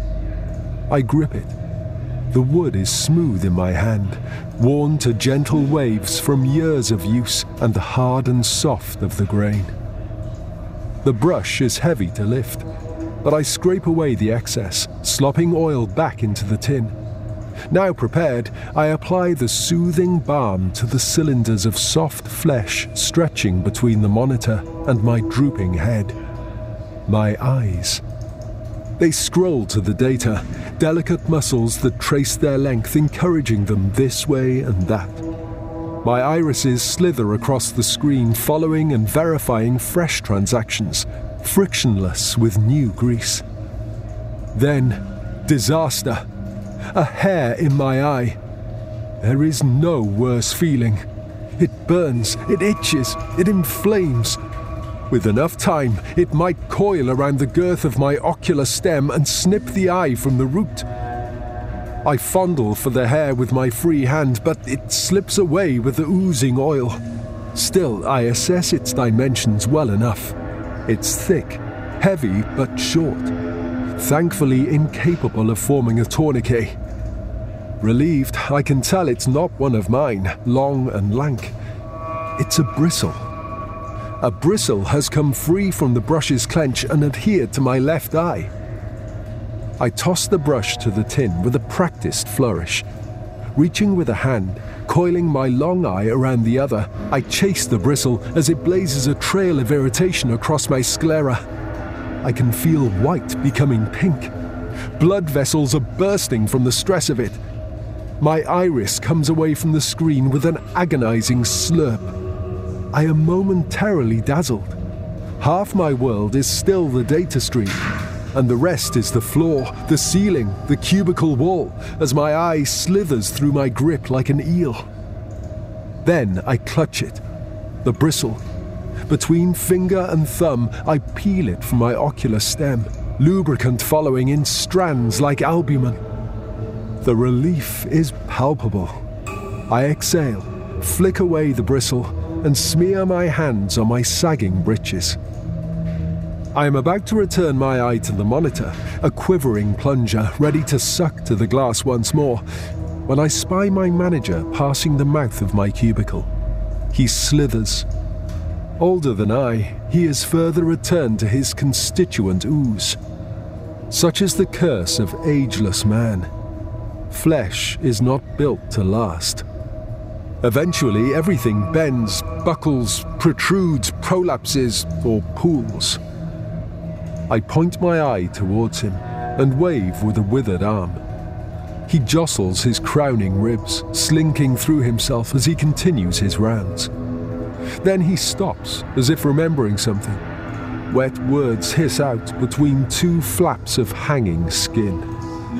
Only 3 million more transactions to process. It's all downhill from here. We'll have a pint when we're finished. My spirits lifted, I return to my work. A pint would be an excellent treat for a job well done. As I secure my eye to the monitor, I swear I can almost remember what one tastes like.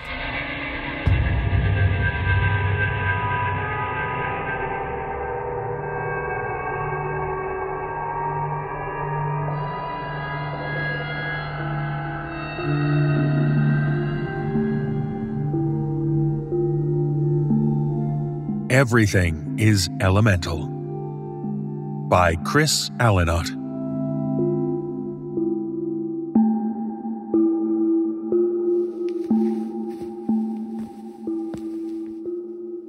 Have you ever seen what pure sodium can do? It's fun, isn't it? The teeniest little scrap reacts so quickly when dropped into water, it actually bursts into flames. It's so volatile that you can only buy it immersed in mineral oil. Some time ago, a student of mine was so impressed with the effect that they stole the tiny sample they'd been given and put it in their pocket for mischief later.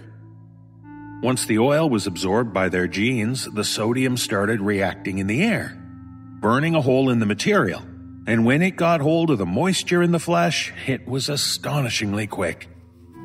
The poor kid had to have a massive chunk of his hip excised. Once they put him out, that is. It goes without saying that were someone to put it in their mouth and swallow, or be forced to swallow, the results would be calamitous. In fact, it would probably ruin that particular someone for any other experiments. Unless, of course, we just use this pinch-sized piece right here. Open wide. I said open wide.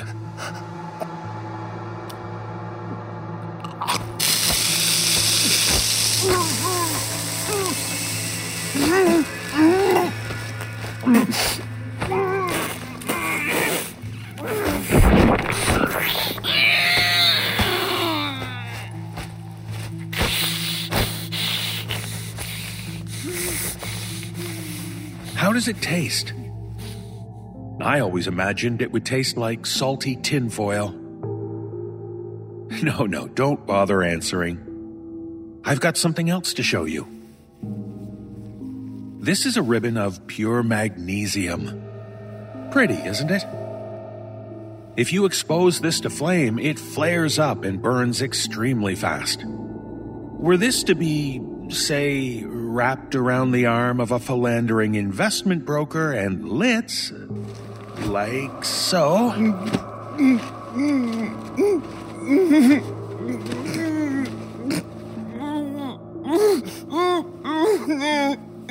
it would leave a nasty third-degree burn in its wake.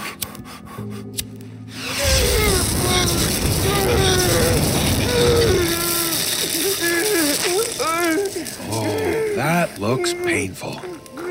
We'd better do something about that. You don't mind iodine, do you? I made it myself.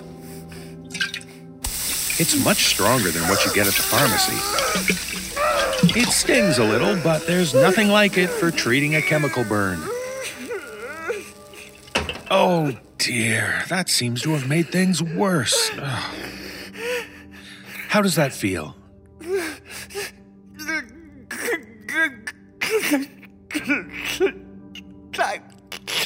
Never mind. I can't understand you. Okay, let's talk gases. This one is also homemade, but the recipe goes back over 100 years, back to World War I, I believe. They called it mustard gas back then, due to the yellow color.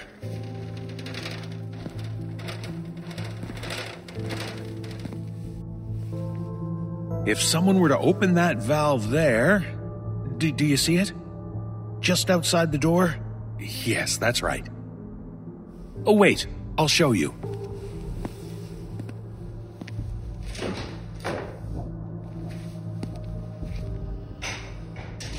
For the sake of argument, let's say that a clueless, pathetic, washed-up science teacher were to turn on the valve. Well then, anyone inside that took that teacher's life savings and left town would start to get a little itchy under the collar for a while. Water blisters started to form all over his sweat. Oh, stop blubbering. The vent will have that stuff cleaned up in a few seconds.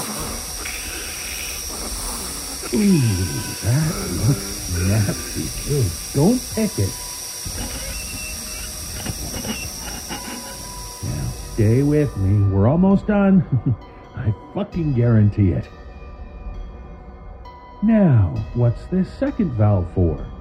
Well, if that same investment broker we're talking about also left town with his client's wife, then our intrepid science teacher would open the valve on the canister over here.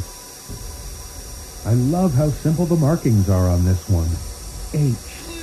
Oh, it's great stuff. Hydrogen. It does the same thing to your voice as helium. Did you know that?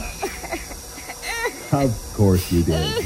I mean, listen to yourself. You sound ridiculous. Now, if a certain weak, sorry excuse for a husband were to be careless with his cigarette after that, the results would be spectacular. The crazy thing is that we'd end up with water everywhere. Can you imagine that? Excuse me for a moment.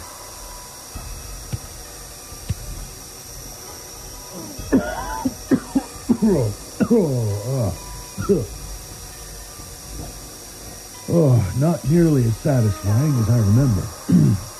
But we all make sacrifices, I suppose. Want a drag? Oh, no? Wow. I'll just leave it over here if you change your mind.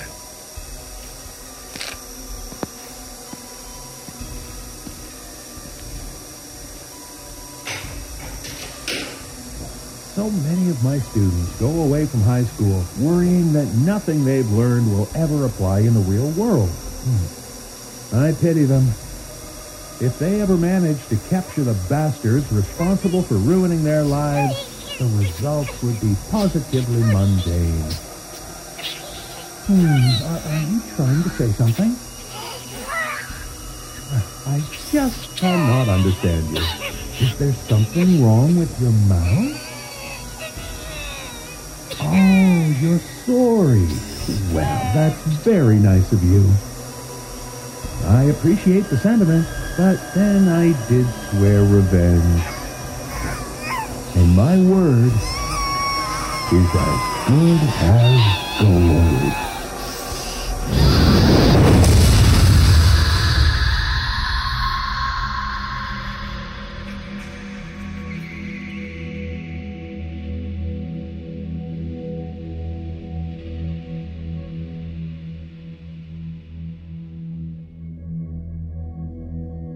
The New Record by Andrew Perkins.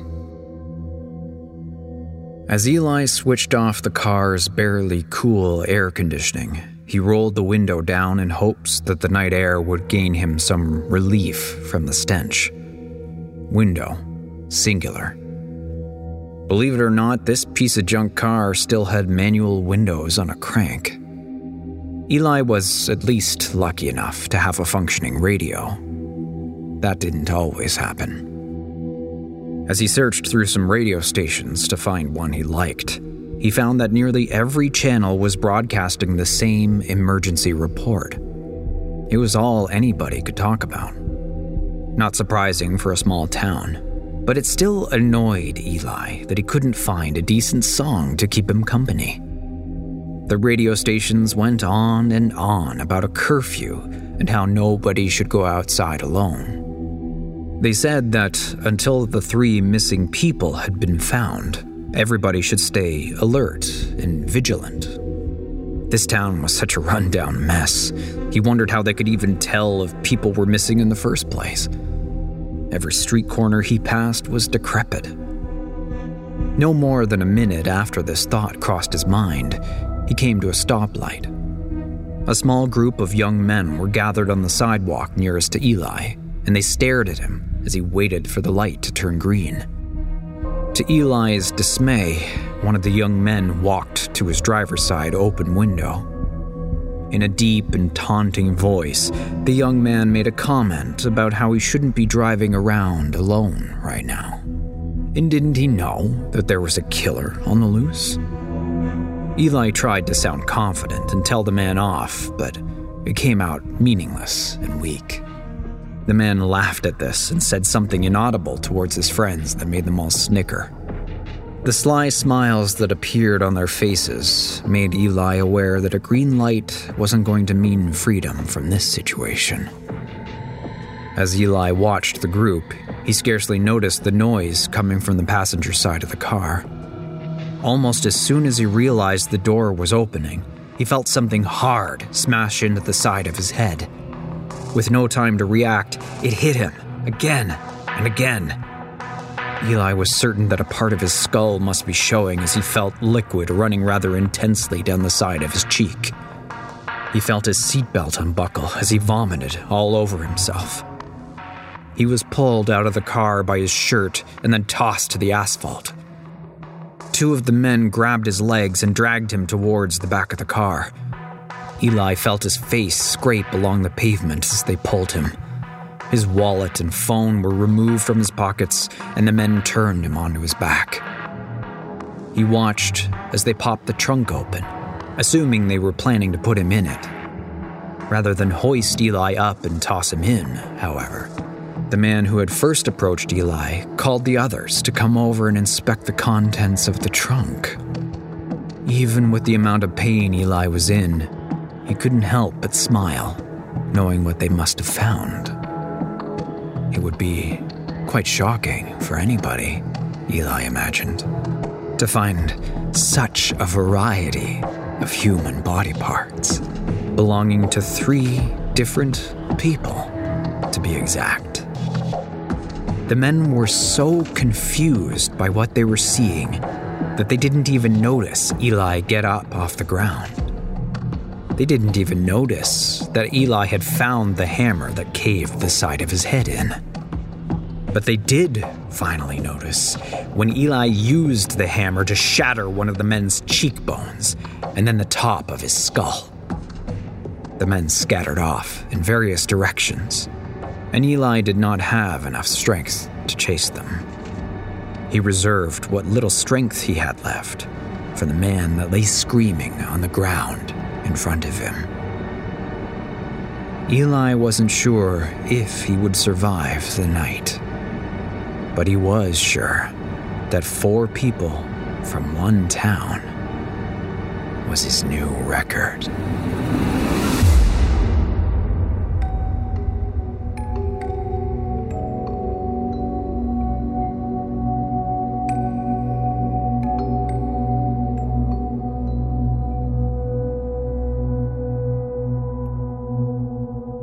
Your Soul Deserves Our Venom by Liesl Jones. That old lady don't know what she's talking about. These ain't spiders. Not like any I've ever seen anyway. More like weird foreign cockroaches or something. Fat, shiny bodies. Gross, hairy legs. One of the ugly shits scuttles towards me. I catch it under my boot and press down till it cracks like an egg. I grin and keep squashing as thick white goo oozes out. Most people don't see the appeal of being a pest controller, but it's got its perks. I've always been a bit weird, I guess. She calls down the basement stairs. You find them spiders yet? Sure have, Mrs. Rapeax. A real infestation. Gonna cost way more than I quoted. Sorry. Oh dear, I guess I got no choice. I chuckle quietly. Stupid spider-obsessed bitch is clueless. But judging by her huge old house, she can afford it. My ankle itches. I shake my pant leg and an insect drops out. Shoot, Lil. I stamp. It splatters. There's another on the wall right at my eye level. Something about the way it's twitching just makes me wanna... I slap hard. Slick stickiness bursts in my palm. I draw my hand back, but pale, stringy slime snaps it back against the stone. What the? I try to step away. My feet are stuck too. Mrs. Rapeax's wiry frame descends the stairs. Y'all okay? Not really. I tug my wrist with my free hand, desperately lift my feet. Hopeless. I get more entangled. The bugs swarm towards the approaching Mrs. Rapeax and disappear under her long black dress. What? Why?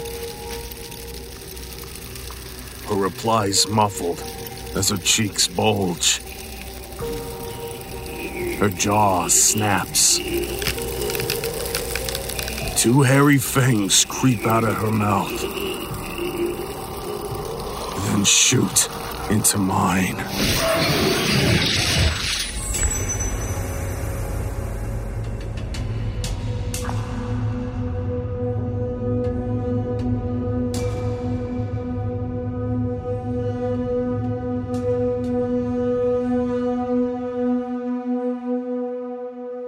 Suck It Up, Get It Done by Brandon Barrows. Cement dust rained across my feet as I whacked my hammer into the crumbling wall, where Marty, my supervisor, figured out where the blockage was. Wondered how long it'd been since anyone maintained this area. I've been working sewer maintenance for the city of Boston about 4 months. But I was just realizing there were literally miles of tunnels, even in the little territory of the old North End I'd been assigned. I doubted anyone had visited this one recently, and it showed in the decaying walls and walkways. I know you're thinking, the sewer, sick, but it's not that bad, especially considering my prospects were pretty limited. I'm 22, so you'd think I'd have options, right? But all I got's a GED and a pregnant girlfriend, and this is a good job. It's union and it pays well. Just gotta suck it up and get it done. I took another swing at the wall, hiding the pipe I needed to inspect, and howled a little in surprise when the whole thing came tumbling down, throwing me off balance so I fell forward into the tunnel on the other side. Choking on dust and wiping my watering eyes, I thought, Marty's gonna shit a brick. When a wet hissing sound, sorta like when you blow into a straw after your cup's empty, hit my ears. I I nearly shit one myself, thinking I'd broken the pipe I was there to unclog. My eyes were still stinging, but I had to check the damage before getting Marty over here, so at least he couldn't say I didn't own up to it, and aimed my flashlight towards the sound. Man, I wish I hadn't. I screamed and dropped my light, but fear of screwing up beat fear of what was in front of me, because I picked it right back up and looked again. The pipe was blocked all right, by a hissing, stinking thing that reminded me of a little kid werewolf with mange. Its lower half was wedged in the pipe, but its upper half was piss yellow and brown, hissing, wriggling desperately and swiping at me with unnaturally long fingers ending in filthy-looking claws. It shrieked when I shone the light directly on it, and I saw big black eyes snap closed and a face more dog than human. I almost felt bad. I called Marty on my walkie. He was pissed I interrupted lunch, but I said I had something I didn't know how to handle. He asked if it could wait. I said probably not. He showed up 15 minutes later, took a look in the hole, swore a little, then said I'd done the right thing. He didn't seem surprised or nothing, just annoyed. I was glad someone was calm, because I was close to freaking out. Here was this demon or something in the damn sewer.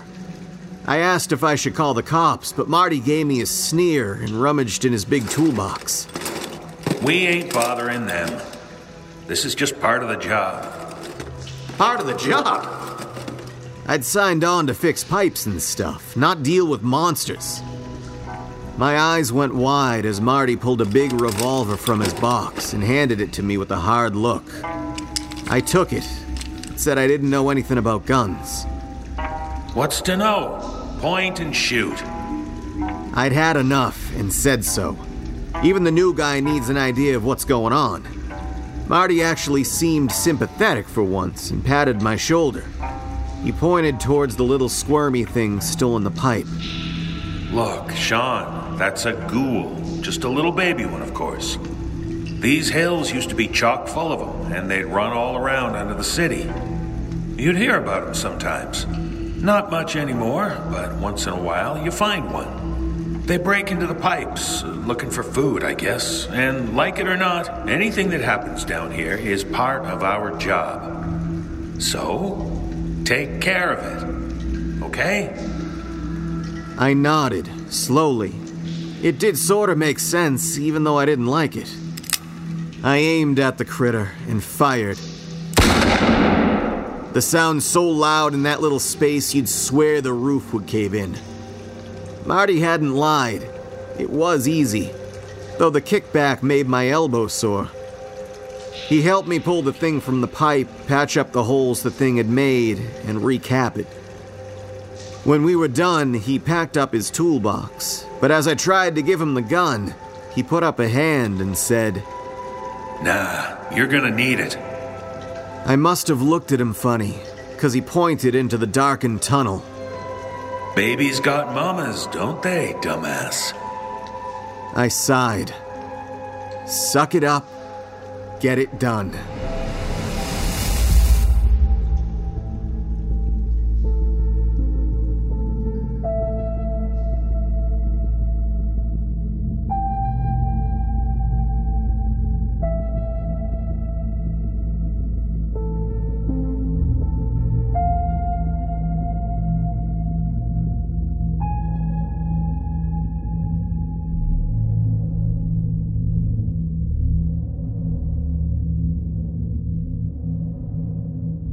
Suddenly Shocking, Volume 16, was produced by Jeff Clement and Jesse Cornett for the No Sleep podcast. Featuring performances by Kyle Akers, Katabel Ansari, David Alt, Jake Benson, Matthew Bradford, Ilana Charnel, Jeff Clement, James Cleveland, Jesse Cornett, Andy Cresswell, David Cummings, Mike Delgadio, Kristen DiMercurio, Nicole Doolin, Nicole Goodnight, Ellie Hirschman, Atticus Jackson, Peter Lewis, Aaron Lillis, Jessica McAvoy, Danielle McRae, Ash Millman, Tanya Milosevic, Mary Murphy, Lindsay Russo, Graham Rowett, Erica Sanderson, Penny Scott Andrews, Regan Tacker, Sarah Thomas, Wafia White, and Dan Zapula. The musical score was composed by Brandon Boone. Please visit thenosleeppodcast.com to learn more about our show and our season pass memberships. Thank you for listening to Suddenly Shocking, Volume 16. This audio production is copyright 2023 by Creative Reason Media, Inc., all rights reserved. The copyrights for each story are held by the respective authors. No duplication or reproduction of this audio program is permitted without the written consent of Creative Reason Media, Inc.